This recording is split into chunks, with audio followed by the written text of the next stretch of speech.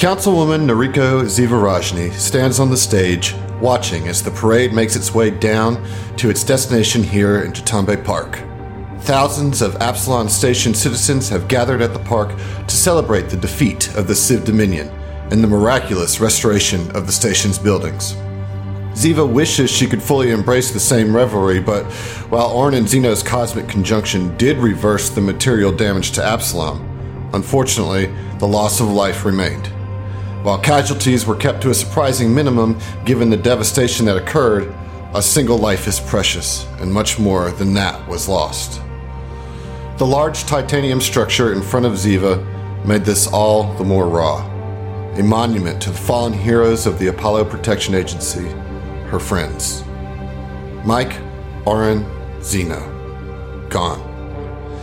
Ziva is still battling a turmoil of emotions, oscillating between grief, gratitude, anger, and pride. She misses her friends dearly and feels as if she has been robbed of the celebration of them as they aren't here to join her in the party. She shakes her head to regain composure. This isn't about you. This is about celebrating them. After all, she has a speech to give.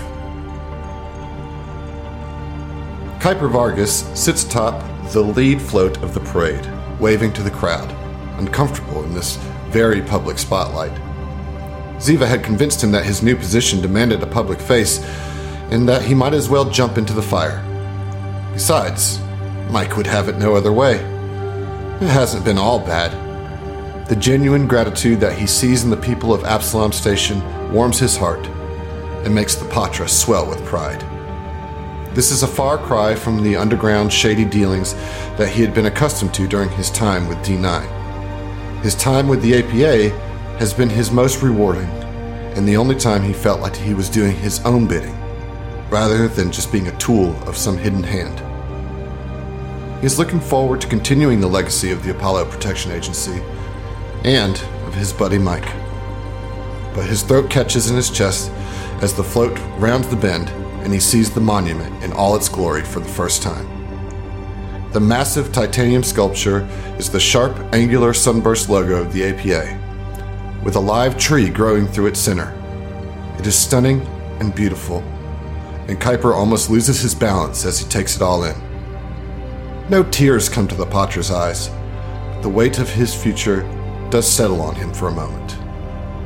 And to himself he mutters, I hope I do you justice, Michael and Zeno. Thank you. Kuiper pulls himself back up, straight to the edge of the float, and waves again to the cheering masses below as he sees the smiling face of Ziva waiting for him on the stage ahead. Felino Marana is frantically searching the audio-visual tent. Shit, where is it? Oh, come on, I had it right here. Where did it go? Calm down, Fel. We will find it. Just take a breath. Fel is actually worked up in anxiety. He wants this tribute to be perfect. And now he has lost the drive with the presentation he had worked so hard on. But Terry's words calm him down. He starts meticulously scanning the tent. He looks through his bag, the bins of wires and interfaces, the various tables that are set up, but to no avail. Panic begins to creep in again. But before it settles, Valtressus walks into the tent. Oi, Phil. What's wrong? You look a bit freaked out. I can't find the presentation. Oh, you mean this? And the Kasathan archivist presents the small drive to Fel. I updated it with translation subtitles for all languages. This is being broadcast across the entire Pact Worlds, and as beautiful as it is, all should be able to understand the words. I did ask you if I could borrow it earlier today. Fel, feeling a bit foolish, but relieved, remembers it vaguely, but the intense nature of the setup of this event, he had simply forgotten. He thinks of what Jape, Mike, or Oren would have made, smiling to himself. Fel, out of all of them, had processed their losses the quickest. He understood in the moment Oren told them his plan, what had to be done, and if Fel was honest with himself, he always expected Oren to leave this world in a way that was beyond him. He also had made peace that after this ceremony, his time with the APA and adventuring was done. So finality was the theme of the day for the Berthani. Thanks, Val. You know me and my memory. I'm so thankful you're writing that book, or I'd likely forget the last 5 years. Of course, Phil. And you won't forget. There is something else that was added to the presentation, too. Fel, feeling a slight tinge of panic again at the thought of his presentation being manipulated or changed without his knowledge, but steadies himself and takes a breath and says, Okay, what did you change? Your young friend, one Weldis Man, and his new band, the Gavins, have composed a piece of music for the tribute. I listened to it. It's beautiful, almost otherworldly and perfect. He sends his love and regards as well. Val, this has to go on in half an hour. I haven't even... You have, Phil. You've done enough. You've done more than anyone could ask. Go and celebrate with your friends. I can handle this from here. You've earned this, Phil. He's right, you know. And Fel, wordless, just pulls Val in for an embrace and thanks him as he makes his way to the stage to sit next to Ziva and Kuiper. As the last of the parade floats disembark at the stage, the gathered crowd begins to sizzle with anticipation. The speech coming from Councilwoman Ziva will be the first time that the events of the Cosmic Conjunction have been discussed publicly by any of the members of the APA. And though it is unlikely that the Councilwoman is going to give a play-by-play of that fateful day, any sort of speech about the fallen members of the APA fosters anticipation and curious excitement. On the stage, Ziva has the center chair behind the podium, and she's flanked by Kuiper and Felino. Etrim, Uli, Tifon Yi, and Iria are also present on the dais. After some time, Ziva stands from her chair, pats down her suit, and looks out at the crowd. A respectful silence washes through the collected citizens, and the anticipation builds as she steps up to the mic. Greetings and salutations, my fellow Absalom stationers, Pact Worlds residents, and friends. Many of you already know me, by various names and titles, no doubt. Pause here. Everybody, I'd like to do one final drop, and I want all of us to do it. Yeah. Okay. All right. You guys ready? Probably not. Yeah. We'll see. It's Time for a long introduction. Terrible. It's a long introduction.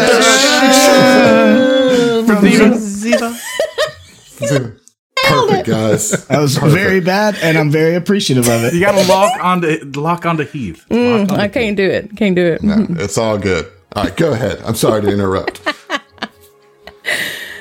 Nariko Zivarajni, Madam of the Pools of Paradise, Captain of the Epoch Tracer, Breaker of Shadows, and Councilwoman to the Pact Worlds. But today, more than any other, I ask you please, call me Ziva. The assembly erupts in joyous applause. Today we are gathered here in remembrance and celebration of Absalom Station's greatest heroes and dearest friends, Oren Vance, Michael Ogamason, and Xenophanes Fife.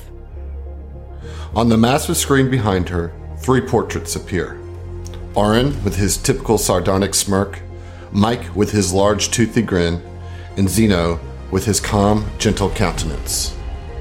We honor the extraordinary bravery and selflessness of all of the heroes whose actions exemplified the pinnacle of Pact World courage.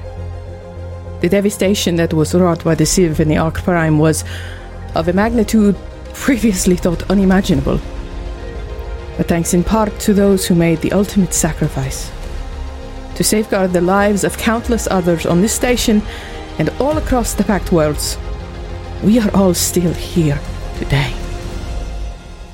In the annals of history, there are moments that stand as testament to the resilience and valor of the spirit of all sentient beings.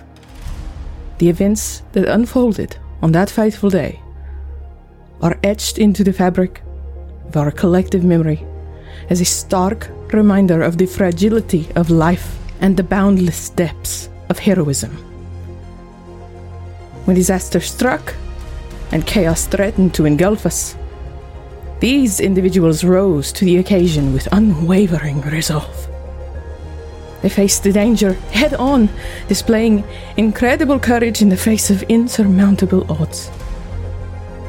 Their actions were not driven by personal gain or glory, but by an innate sense of duty and a steadfast commitment to the safety and well-being of their fellow Pact Worlders. They understood the risks involved. Yet they chose to confront the danger with unyielding determination, knowing full well that their sacrifice might be the price of salvation for others. As we mourn the loss of these brave souls, let us also celebrate their legacy. A legacy defined not by the manner of their passing, but by the nobility of their deeds. Their courage serves as a beacon of hope, reminding us that even in our darkest hours, the light of heroism shines bright, illuminating the path to a better tomorrow. Though they may no longer walk amongst us, their spirit lives on in the hearts of those they saved and in the gratitude of our community. Let us never forget their sacrifice, and let us strive to honor their memory by upholding the values of courage, compassion, and selflessness that they so exemplified. To the heroes who gave their lives so that others may live, we offer our deepest thanks and eternal respect. May their sacrifice never be forgotten, and may their legacy inspire future generations to act and to reach for the stars in the same indomitable spirit that defined their noble actions. Thank you. And with a wave of her hand, a spotlight illuminates the titanium statue in front of the podium. The crowd erupts in applause, and right on cue, the video presentation that Fel had prepared begins on the many screens that had been set up. Various images taken from the APA's comm units display in a slideshow of all their favorite moments, while a beautiful and understated melody led by a violin tugs at the heartstrings of all those in attendance. Some of the various images they see are, and I want to thank all of our listeners for submitting these. So I want you guys to imagine just a big slideshow of all these different pictures. I love this. Original crew at the party of Nikondas. Mike and Ziva are dancing. Orin is talking sternly to Weldy. Fel dancing with Hobgars. There's a picture of Orin honking the ship's horn impatiently as they try to leave Nikondas. There's ship footage of Fel's heroic efforts of dragging Zeno across the surface of the Gulta prison moon. A candid shot of Fel and Halfred flirting over an iPad, sorry. No, an iPod. That's an iPod, yeah. A quick snap of Ziva as she first took hold of inevitable downfall. Mike and Zeno sharing a laugh aboard the Epic Tracer during a training session. An action shot of Mike throwing a rock at Ziva. Ziva and Fel fresh after getting their augmentations from the Glimshar pirates of Outpost Z. A censored photo of Fel getting naked. Snapshots of the crew in the Nissan Armada listening to Run the Jewels. A group photo of the gang upon arrival at New Elysium with Orin looking appropriately grumpy. After-fight promo shots from the boxing matches on Outpost Z. Frank and Martha flanking Fel, posing awkwardly at the Pools of Paradise. Ship security footage of Orin standing toe-to-toe with Sardat Ulavestra. Pictures of Ziva from her celebration party upon winning the councilwoman election. Mike, Rupert, and Kuiper vacation pictures from their trip to the Vescaria and the dojo sojourn. A picture of Ziva, Uli, and Listana Pools teaching the children of guests at the Pools of Paradise. The bells of Absalom ringing across the station. Ziva sheepishly covered in coffee as they tried to enter the Eclipse Innovations building. And so on, as the memories of the last 5 years celebrate this epic adventures of the Apollo Protection Agency. Oh man, and there's so many more. Like, I'm imagining all of those scenes, and then I'm like, oh man, and then what about this one? And then what about this one? 5 years of content, dudes. Valtressus always felt a bit awkward at these book signings. Not the whole time. After a little while, he really did enjoy the conversations with the fans and their energy and enthusiasm regarding the exploits of the Apollo Protection Agency. But right at the beginning, as the line of fans shuffled their feet awaiting his arrival, Val would feel the pangs of imposter syndrome.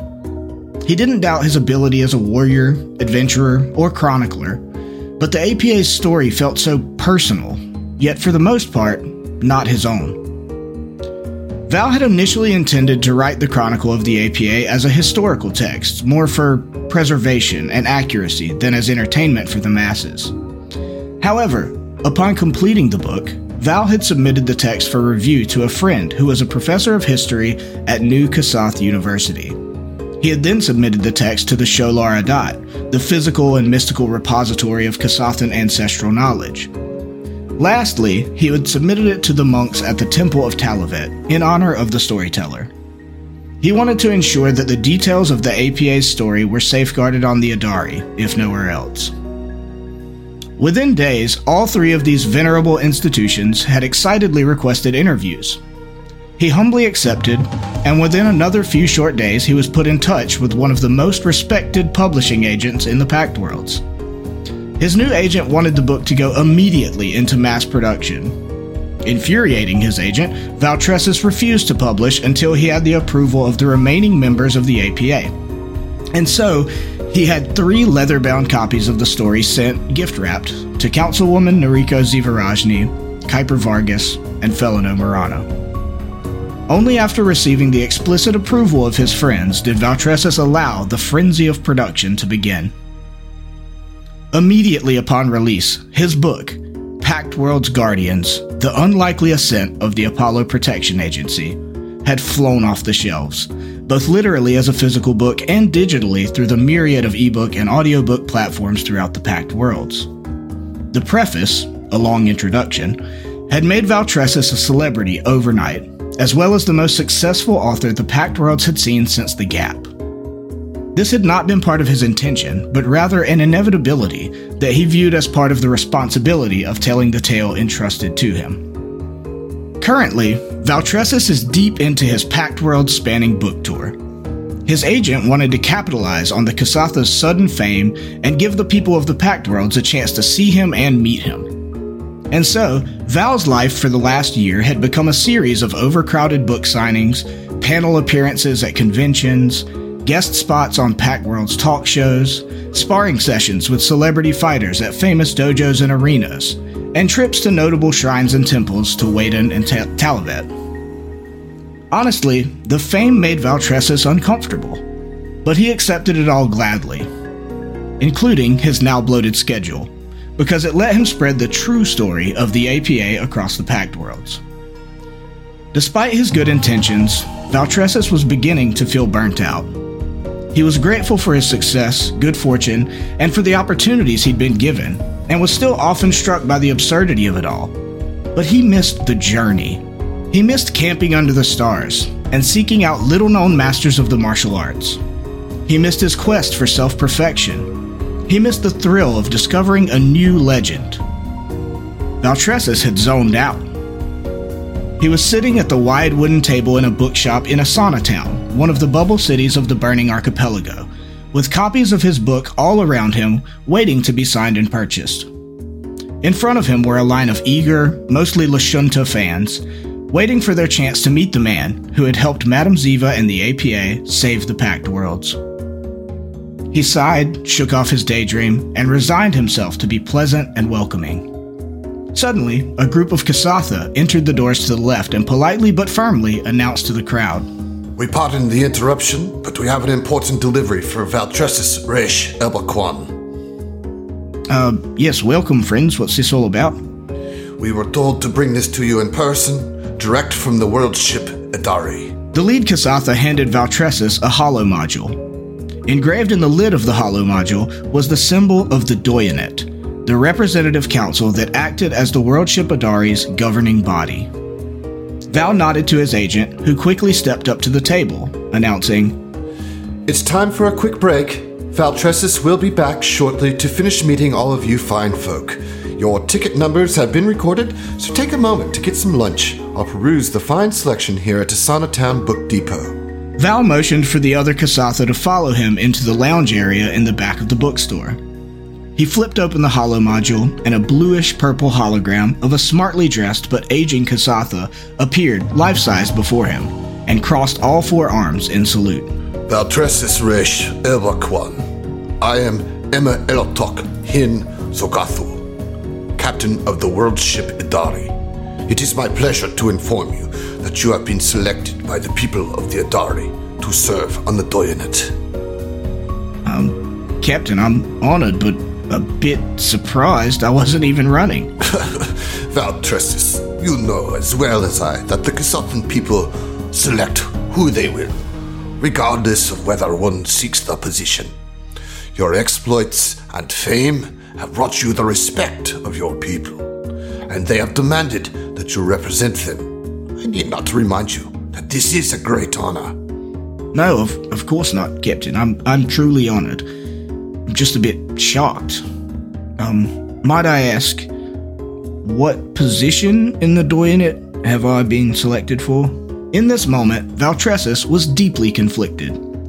He was incredibly honored that he had been chosen by his own people for such an important position. Serving the Doyanet was one of the highest honors a Kasathan of the Idari could achieve. However, Val was no politician, and he feared that his service would shackle him to the Idari.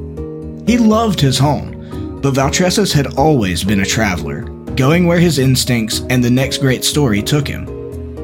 This could end all of that for the foreseeable future, perhaps even for life.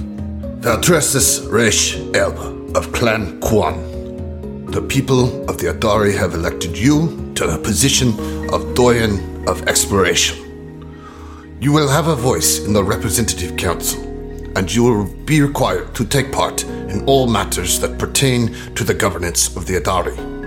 However, you will serve the interest of the Idari by exploring the unknown and little-known reaches of space, both near and far.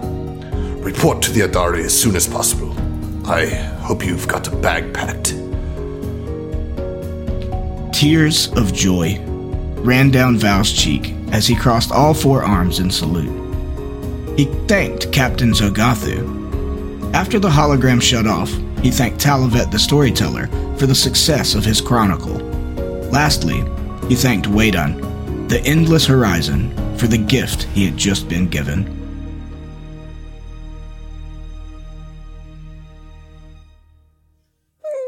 All right. That's pretty satisfying. That was lovely. Yeah, That's awesome. I like that. We're appointing you to go exploring. Yeah, exactly. Pretty good wrap up for Val, I think. Yep. Yeah, I was really pleased with it. It ties all his stuff together. He can, pay homage to the traditions of his people in service of them, going and exploring awesome, crazy stuff that in my headcanon is absolutely a high level adventure off in space. Yeah. Yeah. Yeah. Right. Prestige class, yeah. Yeah. Mythic levels. All right. Felino Morana looks out from the observation window of the transport shuttle as it descends into the atmosphere of Verces. The mechanic ponders what retirement will look like for him as he sees the electric metropolis of Kuvakara swoop by below. From there, they pass the farmlands that separate the city from the skydock, and Fel's face is somewhere between a grimace and a smile. He is home, which sounds nice, but he's still at a loss as to what he is supposed to do now that his time with the APA and saving the world is done. The ship gently lands in a vacant spot on the skydock, and after the final checks and post-flight procedures are complete, the soft hiss of the hatch signifies that it's time to disembark. Felino grabs his satchel and duffel bag and makes his way off the ship, suddenly overwhelmed by the press and a crowd of people. I guess someone figured out you were coming here on this ship. Just smile, buddy. You got this. A not-so-small part of Felino's decision to leave Absalom Station and return to Verces was his great distaste for the fame that came with their success over the Civ. The public all hailed them as heroes, Fel had made peace with the losses, but he still didn't feel comfortable with celebrating that day quite yet. So he had left Absalom Station in futile hopes of escaping the fans and press, but, of course, here they are at Skydock. He forces a smile and a small wave to the throng of people, saying, "There's nothing I can tell you that isn't more eloquently written in Valtres's book. I appreciate all you guys, but for now, I just want to go home." The cameras continue to flash as a disappointed murmur and a cacophony of questions rise from the crowd. Fel presses on. They follow him for a while, and at one point, Fel thinks that they may actually get into the vehicle with him. He is saved by his old pal, Bevan. Go on, Fel. I got you. All right. Leave the hero of Absalom Station alone. He deserves the quiet. You know, I knew him before he was a big hero. I got some great childhood memories I could tell you. Bevan winks at Fel, then turns back to the press. Fel smiles and nods to Bevan, grateful for the support, and then gets in the back of his cab, a solid black Armada.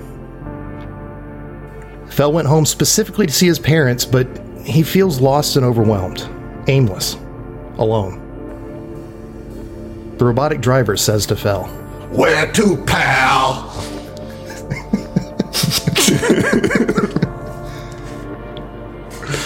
For a moment, Fel slips back into his old habits. The autocab drops him off at his old watering hole, Parkwo's. It's too early for a drink, so the place is empty aside from the same robot bartender that's looking a bit worse for wear. Fel goes inside and notices just how small this place is. How insignificant. He starts to order a drink, and Terry calls him out, saying, "Come on, Fel. Let's not do this. This place is depressing." Yeah, I know. You're right. So without ordering a drink, he leaves, calling his parents like he knows that he should have when he landed. So you call, and Frank answers the phone. Hey, Fel! Oh. All right, wait, what's Fel? Hey, yeah, Hello? hey, Pa, Is that Felly Belly? Martha, it's fine. Just let me talk to him for a second.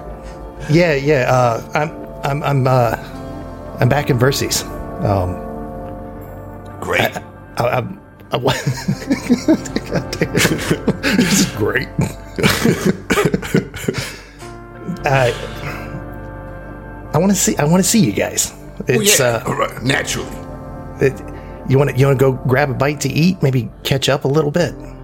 Yeah, it sounds great. They opened a brand new Space Olive Garden right down the street. I'll put in some reservations, and why don't you meet us there in about an hour? Is that enough time? Yeah. That sounds perfect, Pa. I'll see both of you there. Are we going to the Olive Garden? I'm gonna put on my nice dress. Fel has dinner with his parents, Frank and Martha. He tries to explain what happened, and they say what they've heard on the news. How he helped stop some sort of genocidal AI, and how he helped save the Pact Worlds. He doesn't really know how to explain more than what they've already heard. Fel makes a mental note to get a copy of Val's book for his parents.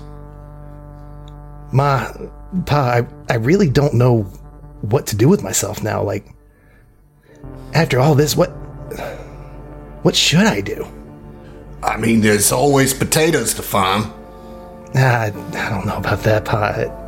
You are always so smart, Fel. What if you, opened up an augmentation shop or something?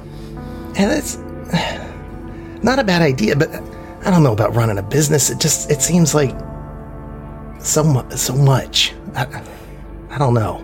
Oh, you're trying to be lazy now? I think I've earned it, maybe. All right, you're right. I'm just busting your balls. Frank! That's our son you're talking to like that. Oh, he's a grown man. He'd save the universe. All right? No, so listen, son. We can't tell you what to do. We tried that a long time ago. And that didn't make things good between us. We're glad to have you home.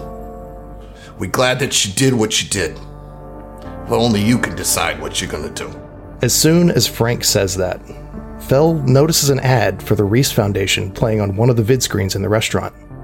Martha, noticing Fell's distraction, asks, Hey, Fel, weren't you friends with that Reese guy a long time ago? Fell wonders, but doesn't ask, if Terry might have hacked the screen to play that specific ad. Later, Fell reaches out to the Reese Foundation and barely gets to introduce himself before they start rattling off all kinds of positions that he's qualified for. He reflects for a moment and asks Terry what he thinks he should do. Look, Fel, you already know, but if you need me, your trusted inner voice to confirm your feelings, yeah, I think this is why you came back here in the first place. Fell thinks back to Ziva's speech and decides that he wants to make sure that people are prepared in case something like he's experienced, the Aslanti, Dr. Gargant, or the Civ invasion ever happens again. What better way to do that, Fell thinks to himself, than becoming a teacher? So Fell accepts a position at the Kuvakaran School for Magic and Science in the School of Scientific Arts as a professor, teaching practical engineering as well as computer manipulation and mastery.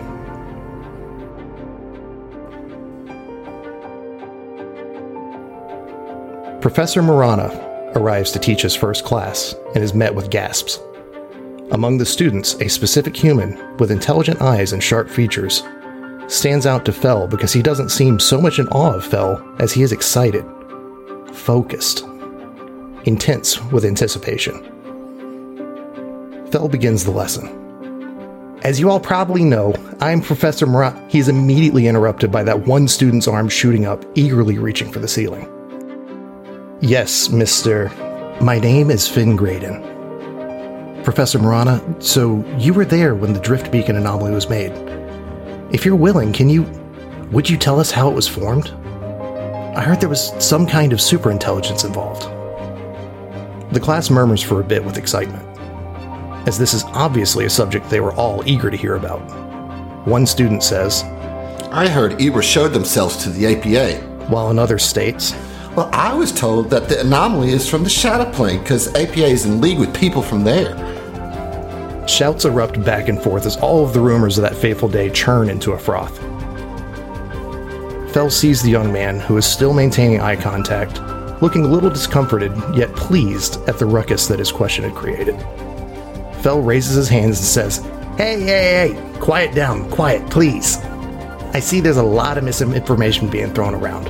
I also see that we won't make any progress in this class until I speak about it. So yes, Mr. Graydon, I will answer your question. Fell pauses, collects himself, and surveys the class. Though I am afraid that this is a very long story without much of a satisfying answer, logically speaking. There was a superintelligence involved, yes, but he was once a close friend of mine. There is another who we all owe our gratitude to. I won't be able to answer everything definitively, but I'll clarify what I can. First, though, what do you all know about quantum time distortion, planar bleeding, and cosmic conjunctions? All right. Nice. Yeah. Well, I guess I do teach, you know? Or those that did teach. That done did, son. Did and then some.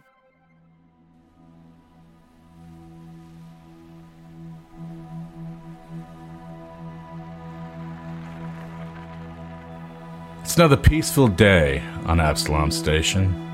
Another blessedly mundane day, with civilians occupied with thoughts on the resurgence of scorchwave music from the burning archipelago.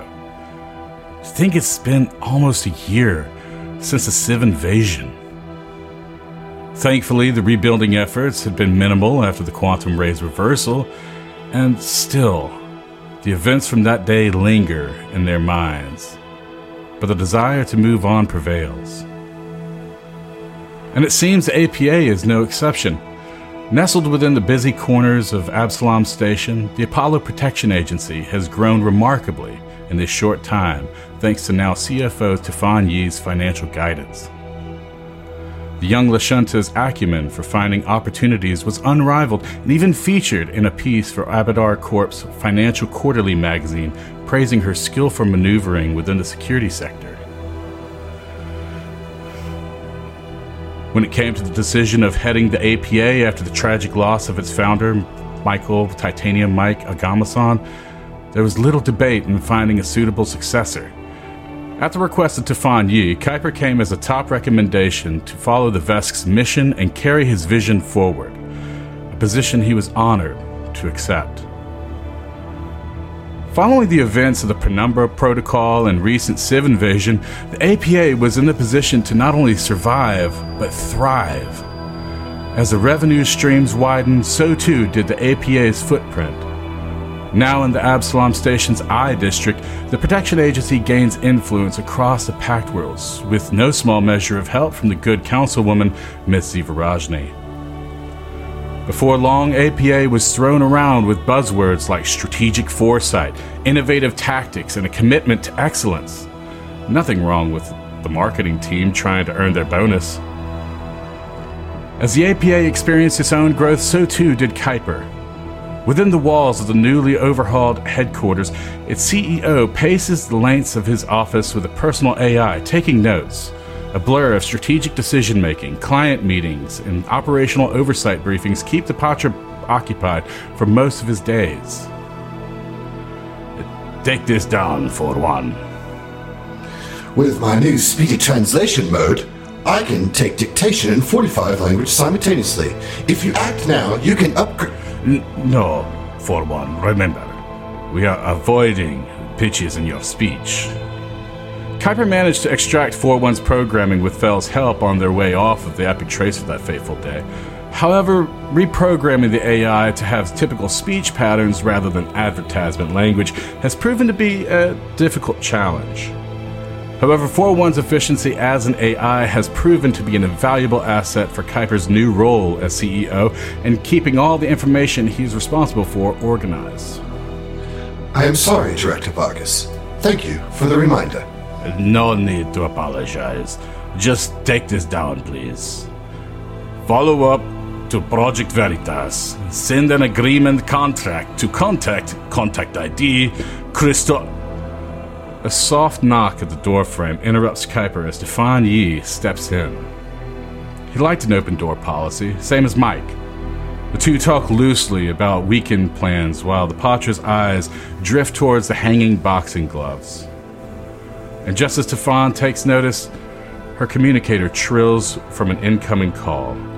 Sorry, I have to take this. Tufan Yi presses the call button and speaks into an all but hidden earpiece. Councilwoman Melacruz, how can I help you today? Oh, yeah, of course. Just send the invoices to my email, and we'll get that taken care of right away. Tufan takes her leave to start her day, so Kuiper does the same. The morning progresses, and Kuiper convenes with his top advisors in the APA's Situation Room. Ongoing missions, deployments, and upcoming projects were today's topics. Kuiper listens intently, offering insights and directives with calm authority. The afternoon brings a series of virtual meetings with clients ranging from government officials seeking advice on planetary defense to corporate executives looking for personal protection. By the end of it all, he feels a little overwhelmed and wonders if Mike ever felt over his head handling the executive functions.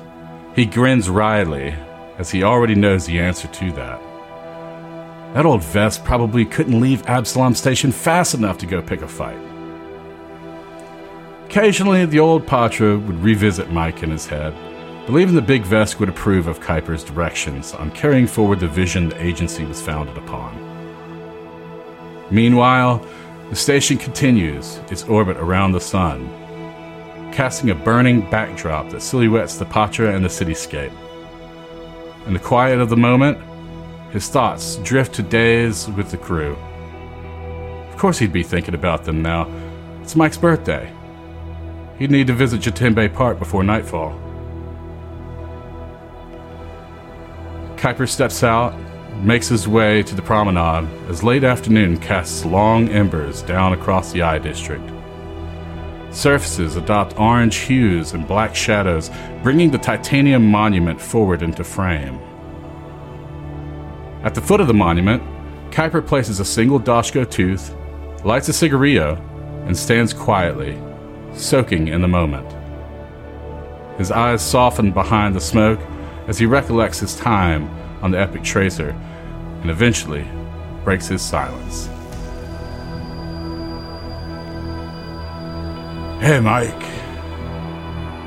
Can't believe it's been almost a year. I've been keeping things in line, but you know how it is. Meetings, all the time.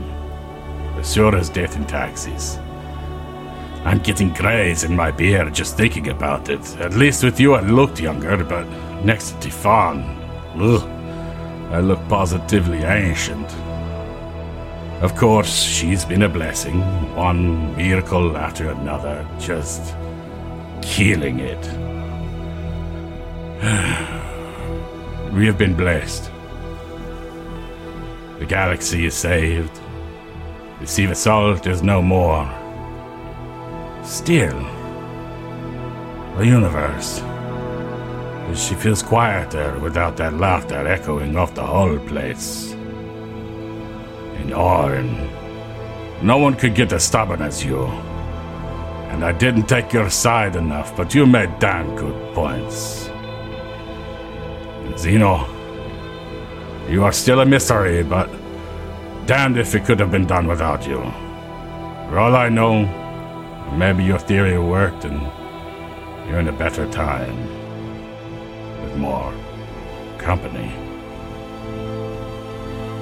Moment passes. And then the Patra bows gracefully, with a mix of grief and fondness in his voice. Happy birthday, you old Vesk. Keep it spot one for me. We've got stories to catch up on. The old Patra walks along the promenade as the sun slowly dips beyond the horizon. The shadows close in, and the Patra fades away, where the line between hero and ordinary is as thin as the veil between planes. For now, he is here, steadfast at the helm of the APA, guarding against any uncharted dangers ahead that would disrupt the safety of Absalom Station and beyond.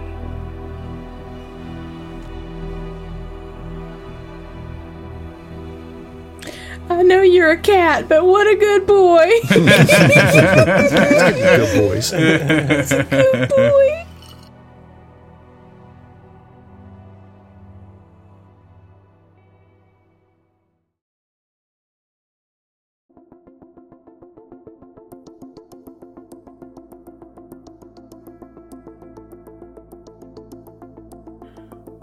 Ziva stares out over the lush green space that is Jatambe Park. From her office here in the high-rising Pack Council building, she can see most of Absalom Station. For a brief moment, she sees in her mind's eye the horror that was. The station is engulfed in flames. People scream and cry as they try and flee from the doom raining down from above. Then the blinding flash. She blinks, and the scene is gone. And in its place, peace, renewal, hope. She takes a deep breath and chases the lingering panic away with the shake of her head. She's still having flashbacks and nightmares, but they're becoming less frequent. That seems to be the sentiment for many of the Pact World residents she's spoken with over the last few months. We've all had time to mourn and to somewhat reclaim our peace. Now it's time to grow something new and beautiful from the seeds of sacrifice that were sown by so many brave individuals.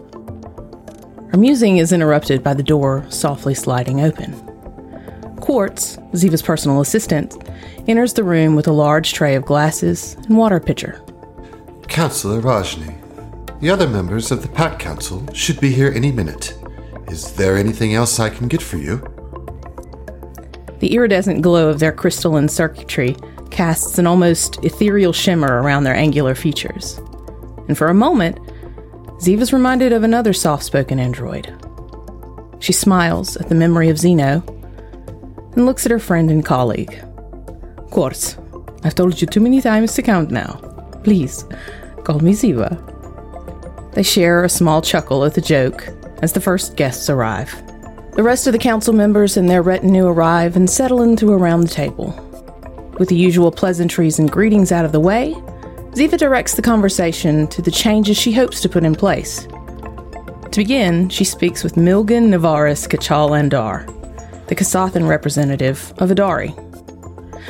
First things first, have we been able to learn anything yet of the new beacon? She can't help but look upwards towards the unknowable anomaly just outside Absalom space, but then she forces her gaze back to her fellow counselors, focusing in particularly on the Kasathan representative. Andar, I believe in the last report you mentioned getting a team in place. How goes it? We have had our research team attempting to break through the force field, but to no avail. The Church of Triune continues to press us as they feel they should have exclusive access to the beacon. But thus far, our team has been able to keep them at bay. I fear they eventually will not take no for an answer. But for now, they are not pushing the line. I see. Well, we will continue to offer up any assistance we can aid in understanding it. Now then, let us shift our attention from the unknown to what we do know, the Bantrids and the Akliths. Ziva turns to Uso, the Bantrid delegate. Uso, how are the Bantrid adjusting to the news of their recently uncovered origins? Well, our climate has returned to stable levels, so that has been nice. The unending cycle trust has been a success thus far, as our Abadar Corp partners have made it possible for us to study and extract technology from the world seed. While it will be some time before we fully comprehend the quantum core and grapple with our origins, HIB is on its way to stability and greatness, I'm sure. We plan to host our first Pact Worlds Invitational at our racetracks and hope that all denizens of Pact Worlds will enjoy the festivities as we introduce ourselves proper to the Pact. I am so very glad to hear it. I, for one, will be there with bells on. The councilwoman moves her eyes to meet Lynn Camulin, Director General of the Stewards. And the Akliths? Have we been able to make contact with Cathlo? How is the rebuilding of their world going? They are still in the earliest stages of settlement, but I am pleased to report that Calicor's magic has provided a beautiful, thriving planet for Aklith's rebirth. It really is a marvel. But given the distance that Lathoth is, I imagine reports and rebuilding will be a long process. Likely generations before the civilization is even close to its former size, or to even being able to classify it as a civilization. Now, it is just Cathlo's garden, and we are supplying tech and supplies. Very good. Undoubtedly, the process, as you say, will take a long time, but the sheer existence of such an occurrence is still so mind-boggling. Even when all seems lost, there is still hope. She glances up again at the anomaly, and a bittersweet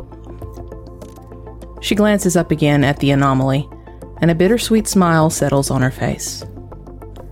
Now, I would like to share with you all a project that is very near and dear to me. We have all been through so much in such a very short amount of time. We are all still picking up the pieces of our lives, and some of us will never regain what we lost. There's a hitch in her breath, and her eyes start to mist over. The loss still catches her off guard periodically. Last week, she was shopping in an antique store where she saw a physical book, and for a moment she thought, oh, Orin liked like this, and then she remembered. when she sees the potted cactus in her personal quarters and smiles. And then she remembers. And every time she hears a bell ring, she remembers. She clears her throat and continues with her presentation. Yes, we have lost much, and we cannot let those losses be in vain. But we still have so much. So many of our people stepped up to help during the attack. That kind of selfless attitude should not go unrewarded. And so, in remembrance of our greatest heroes and in anticipation for the future greatness of our amazing constituents, I present you with the Titanium Mike Champion of Absalom Station Award, a scholarship program for lower-income students studying anywhere within the Pact Worlds. The main criteria for application is an essay writing competition where the students will describe how their training or degree will allow them to best help people. Because anyone who dedicates themselves to the betterment of the Pact Worlds, whatever their field may be, is a champion. The council applauds, and after the budgetary aspects are discussed, and the scholarship is approved with a unanimous vote. After a few more issues and points are addressed, the meeting is called to an end. After all the other delegates have gone, Ziva is about to leave, but first calls over her shoulder to Quartz. I'm going to check in at the pools. Did you need anything while I'm out? The android chuckles and shakes their head. No, Counselor. Just tell the rest of the family I said hi. She laughs a bit at herself as she leaves the room. She's gotten much better, but it's still hard for her to not always be the person helping others. She smiles as she steps into the marble foyer of the pools and grins larger as the smells of salt water, essential oils, and imported Castrovillian flowers lingers in the air around her. Uli has made some wonderful changes in the place since she's taken over as CEO of the pools. While it still houses a staff of escorts, a deliciously decadent dungeon, and on the whole is still a hedonistic heaven, she has instituted more holistic services designed to build healthy bodies and minds. After the devastation that so many went through when the station was all but torn apart, she wanted to focus more on healing rather than just feeling good. Ziva enters one of the new large classrooms as the last yoga class of the day is letting out. Everyone that passes her is smiling and seems to exude a sense of peace and hope. As the last person exits, she walks up to the teacher. Uli rolls up her mat and without looking says, Hello, Ziva. How was your council meeting? Pretty good, Uli. How was class? Everything looks quite well here. Yes, everything has been going quite well. I've told you many times you needn't feel the necessity to come check on us all the time, but it is good to see your face nonetheless. You know, Uli, sometimes I'm not checking on you so much as checking in on myself through you all. That is fair. Would you care to do some stretches? Sure. Yes, I think that would be quite nice. She would take off her heels and then kind of assume whatever position Uli leads with. Mm-hmm. Oh, that spot's there. That's rough. Oh, right there. Hold on. Yes, just breathe through it. Yes, there you go. Right. Yes, very good. All right. That's all right. Tell me, how are the classes going? This one is well. I know you're doing many others. What was it, like acupuncture or something? Yes, we've added a number of services to the menu here, and it's been wonderful to add healing elements to the pools. I think it is possibly one of the best things that has ever occurred to you. And she would kind of come out of a stretch and just sort of like prop up, like on her tummy and prop up under her chin with her hands. Uli, you are one of the greatest things to happen to this place. One of the greatest things to happen to me. Thank you for everything. Thank you. And she goes to hug you, of course. She can see that you're kind of feeling she can intuit that you're feeling a little heavier today. And as we kind of come out of the hug, you would hear heavy footfalls, similar, or a familiar rather, stride that we would both know for Shabad. Oh, Ziva, I didn't realize you were here. You saved me a trip. Shifts a large data pad into one of his lower hands and pulls her into a hug with the upper two arms. Look at all these new recruits for the APA. You're always such good hugs. A little too much that time. I know you're excited though, so he's fine. Good thing I can do breathing exercises. Yes, Uli? Jesus. Yes, I'm glad that both of you are here, actually. And he seems a little nervous. It's like I wanted to talk to both of you, and He seems kind of confused whether or not he should be directing this towards Uli or towards Ziva. So, as the pools has become more of a place of peace, and there are plenty of skilled security agents here, well, when I was with you on the Epic Tracer, and when I killed that dragon, that was very cool. That was super. It was really cool, and It was lit, I think, as the kids say. Did I do that right? Yes, I think that's what they say. Uli says. Listen, Uli, Ziva, I can never thank you enough for what you provided me here at the pools, but I have a calling since that experience. And, well, I think that I would like to go join the APA full-time. I think that's wonderful. As you say, and she would kind of reference around to the very zen nature of the pools nowadays. I think your talents are, will not say being wasted, but certainly not being used to their full potential. And you are right, you do have a calling. And Uli kind of gives you a side eye, and she says, as your boss and your mother, surrogate as it might be, of course, Etrim, I could see no better course for you. We will be fine. Thank you. Thank you both so much. This was not exactly what I expected today, but I will tell you, it's exactly what I needed. Thank you, both. I am so happy that both of you have figured out, have found your peace, found your calling.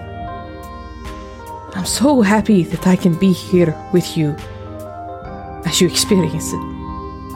I love you both. You know this, yes? Of course, yes. And she would just kind of grab Uli and underneath her arms and scoop in by Etrim and do the most interesting body size differential hug that's ever been hugged. But they make it work. They do. It's really sweet. After the much-needed conversations with her dear friends, she feels more at peace than she has in days. Stepping out onto the bustling streets of Absalom Station, she looks around at the myriad people.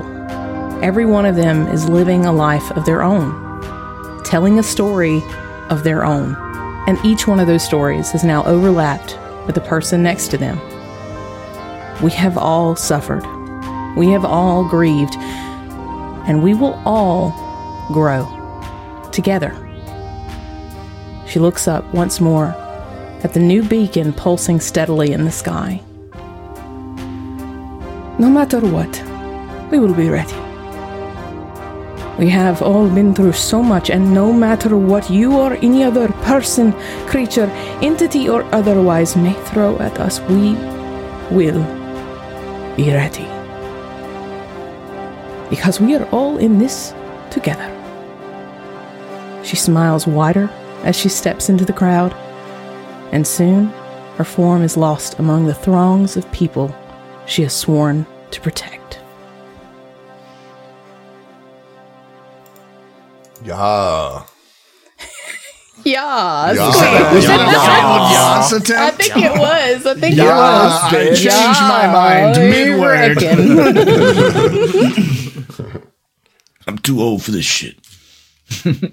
Okay, guys.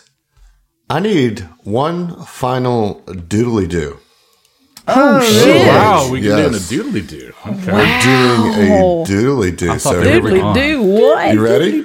Oh, yeah. Zach's priming us.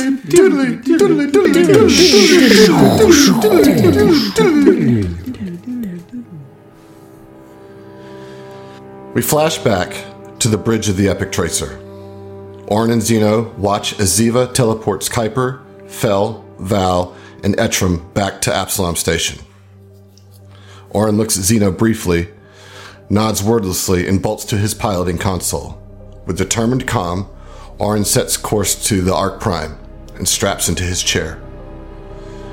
Zeno appears next to him in the science officer's chair, though more as a symbol of support than of any functional purpose.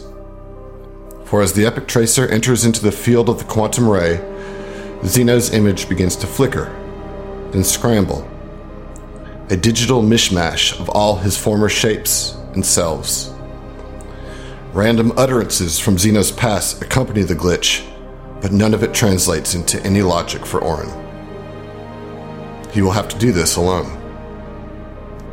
Orin looks through the bay window of the bridge directly into the pulsing, sickly blue light that is the quantum ray. He thinks of his friends, relieved that they will be safe. As he approaches the growing intensity of the quantum core, he doesn't fear whatever is coming. Being here in this moment now, he feels a strange sense of déjà vu or memory, like he has been here before. He is overwhelmed with the sense that this was always going to end this way, and that brings him some inner peace. He has never felt so connected, so one with Ibra as he does in this moment. The Epic Tracer shudders violently, now fully encapsulated with quantum energy, and Orin divinely threads the needle into the impossibly small ventilation shaft, the starship's hull shrinking to fit through the opening. Zeno is now the shape of the rune drive, and tendrils of verdant code spread out in all directions, the biggest root reaching towards Orin. The Ibrian mystic also sees an aura of magic emitting from his own body, though his is the deep hue of indigo. The two energies swirl in a spiral of incredible power, spreading across the tracer, bathing its interiors in violet and emerald light. The closer to the core Orin takes the tracer, the more his being begins to swell with attunement to the stars, the more his consciousness transcends the material plane. Tears well in his eyes as his mind is overwhelmed with awareness, beauty, the infinite. His physical form begins to break down, painlessly, not being destroyed, but redistributed into the fabric of all things. Yet, Orin Vance's spirit and awareness remains as his final conscious perception is witnessing the Hebraic and the rune drive charged Epic Tracer collide with the overloaded quantum core. As they impact, he sees the cosmic conjunction. It is beautiful and terrifying. At this moment, all moments exist for Orin. Not just his moments, and not just his time. It is everything. He sees other universes, other timelines. He sees himself fighting the Sardat Zolan, but the Aslanti overpowers him, teleports back to his ship hovering above, and then blasts the Epic Tracer to oblivion. Orin tries to shout out now, but no voice comes from his spirit. Then the light of the conjunction washes over that scene, and he sees what he remembers, his defeat of Zolan and the APA's escape. Then he sees an existence where Ziva succumbed to the shadow corruption and championed an army of Kuthites. All traces of her deep-seated compassion erased from her existence. Again, Orin feels the urge to shout, but is unable to find his voice. The song of the cosmos chimes again, and the conjunction washes that scene away, to be replaced with the memory of Orin teaching Ziva the mystical arts of healing. And his soul is filled with joy and pride. Ibra's presence overwhelms his consciousness, as he has shown countless realities and failures, only to have Ibra wash them away with memories of his successes. The passage of time is unknowable as he is catapulted through quantum space and beyond. There is no cohesive space around him now, just a rubber band of experience assaulting all his senses as his spiritual structure now begins to fade. In his final conscious moment, as the cosmic conjunction reaches its zenith of space-time implosion, Orin sees Xeno 5's smiling face as he says, "We did it." And then, for Orin, everything goes black as all of his knowledge, spirit, and self implodes with the conjunction into nothingness.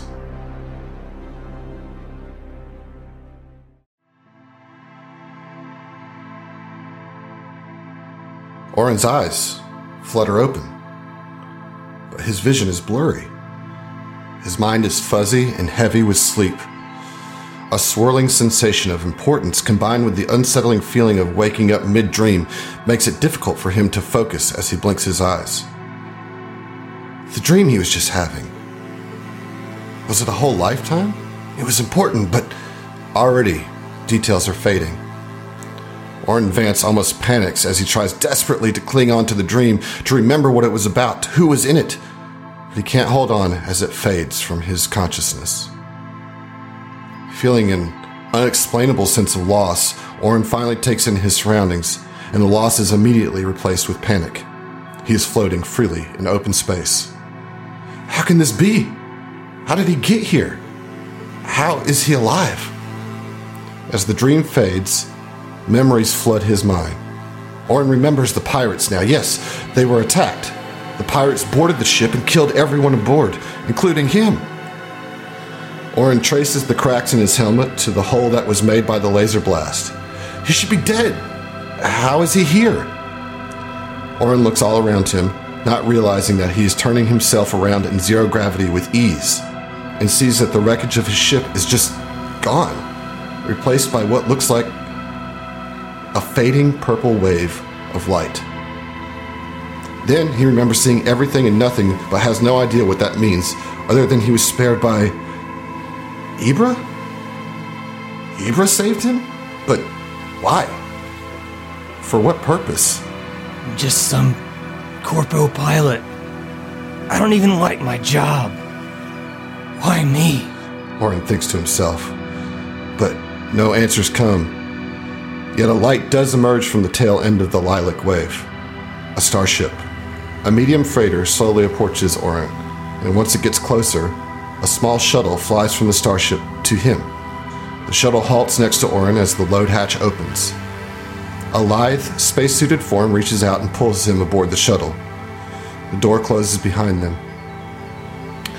He collapses to the ground, exhaustion and fatigue hitting him like a ton of bricks, and he falls asleep.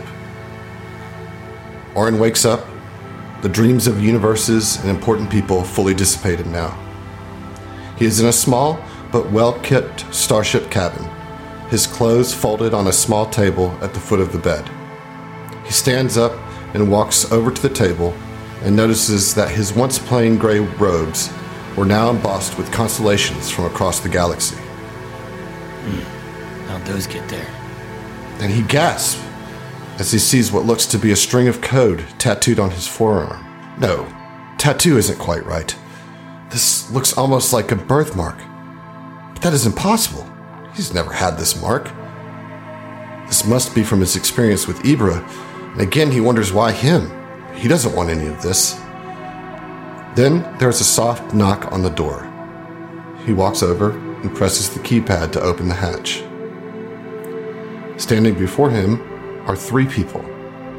At the front of the group is a white-haired android with amber skin and light blue circuitry, her posture and uniform suggesting that this is the captain of this ship. On the android's right is a beautiful Lashunta woman, also with white hair and pink complexion, her confidence and warmness radiating with self-assured ease. And then, the largest Vesk that Orin has ever seen stands to the right of this welcoming party, a menacing and imposing grimace on his face. The The android smiles and reaches out her hand. Hello, my name is Sedona, and I am the captain of the ship you find yourself on today. This is my XO, Noriko Zivarajni, and this is my chief of security, Michael Agama-san. Welcome to our ship, and we mean you no ill will. We found you floating adrift in space, somehow alive. I am sure that Dr. Vargas will have many questions for you, but for now, we can let that wait. I'm sure you are hungry. We'd actually been planning a bit of a celebration meal for our engineering team, as they have made huge strides in our drift engine research. We would love for you to join us, if you feel up to it. I'll take that as a yes. The android then speaks into her comm unit. Rupert, Felino, it looks like we have another guest for the feast. Prepare the table setting, please. Sedona then smiles at the confused man standing before her, and she says to Orin, I don't know who you are, or how you survived in open space, but I sense magic in you, and I feel like you belong here in this crew. I know that seems sudden, perhaps beyond reason, but I believe this to be true with all my being, nonetheless. I'm glad you are here, Mr. Vance. Orin's fine, though. And yeah, I am a little hungry. Thank you. Welcome to the Epic Tracer, Orin. And we'll see you.